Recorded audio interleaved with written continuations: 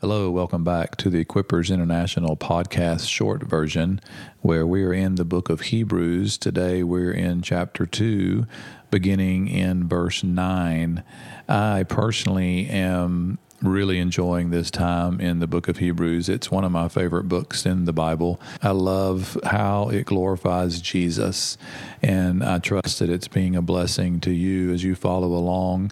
And the writer is really going to start getting into the meat of his letter now, and I'm excited about today's thoughts. And so let's jump right in. I want to read in verse 9 and 10 of chapter 2.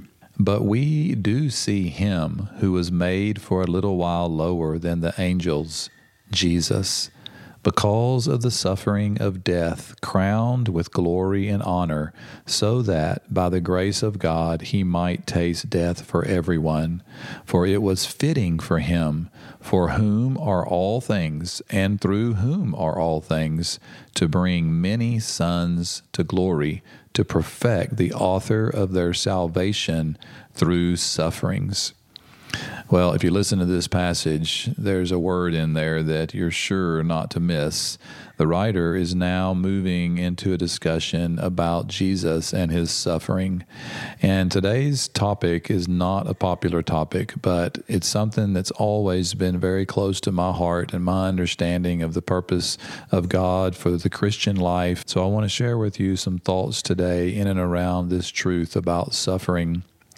The writer says there that in the same way that he's just said man was made for a little while lower than the angels, he says Jesus was also made lower than the angels just for a little while.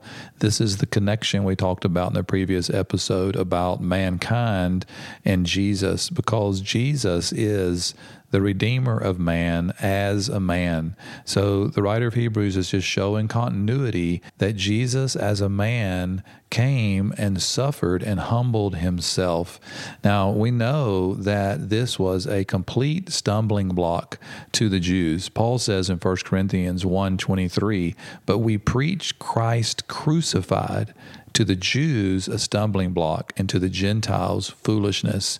So this is exactly what the writer of Hebrews is dealing with. He's dealing with this idea that to the Jewish mindset, remember that's his audience, this was a complete stumbling block, that it made no sense at all that Jesus would come as a man and that he would suffer, because suffering was just something that was not in the understanding of the Jews.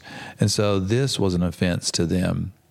But the writer says, because of his suffering of death, Jesus was crowned with glory and honor, and it was actually fitting for him. It was the right thing, even though through him all things came into being and all things belonged to him. It was still necessary for him to be perfected through sufferings, because he is the author of our salvation. Now, these words open up a very, very deep truth, and here's what I want to leave you with today.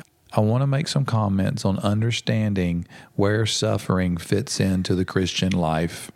Because here's what I believe, and this is just my personal opinion, and this is what I do during these times. I try to lift out some truth. I try to lift out some application for us as we step through these scriptures on a daily basis. I believe not only were the sufferings of Christ a stumbling block for the Jews, but I believe to some extent it's also become a stumbling block for the church today. Some parts of the body of Christ have made the fundamental mistake of interpreting the end result of Christ's sufferings to be a means by which we get to live free from suffering. I call this triumphalism. It's an attitude that sees Christ's sufferings as a guarantee that we will not suffer. Jesus' triumph was real, and it was over his and our enemies. And his triumph and his victory leads us into ultimate freedom from sin and death. But it does not guarantee a suffer-free life. This is an inappropriate application of the victory of Christ. Nothing could be further from the truth. We have to get one thing right. God is a God of suffering, and suffering is at the heart of who God is. It's a mystery, but it's true nonetheless. It is not a popular message, but for sure it is the message of the apostles, and it's at the very heart of the Christian experience. Suffering is not something that the Christian should try to escape. It is something that the Christian should expect as a normal part of his experience in and with the Lord. And he should know that it is the place that he or she will experience the most intimate fellowship with the Lord. Jesus himself said, "These things I've spoken to you, so that in me you may have peace.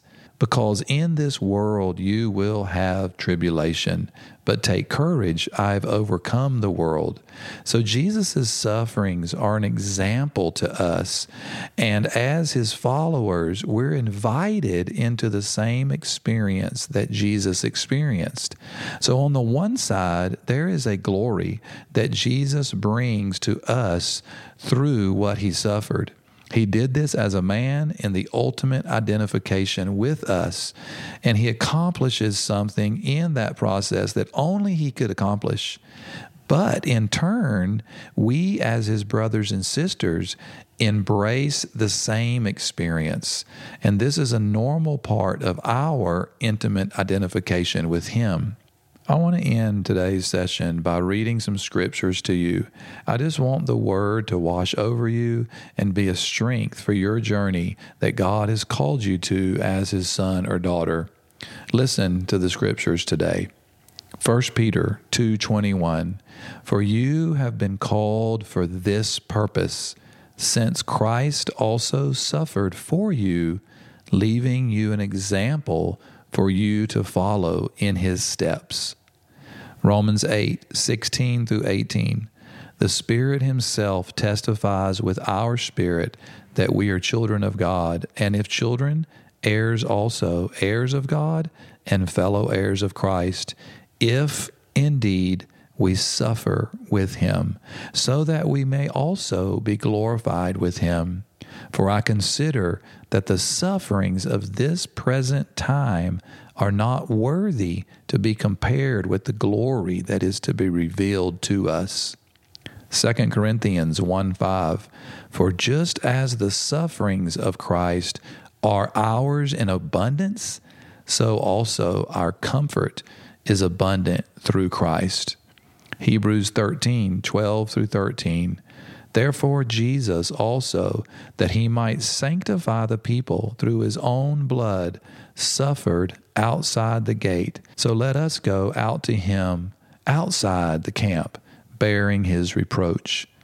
Be strong and courageous and love Jesus more.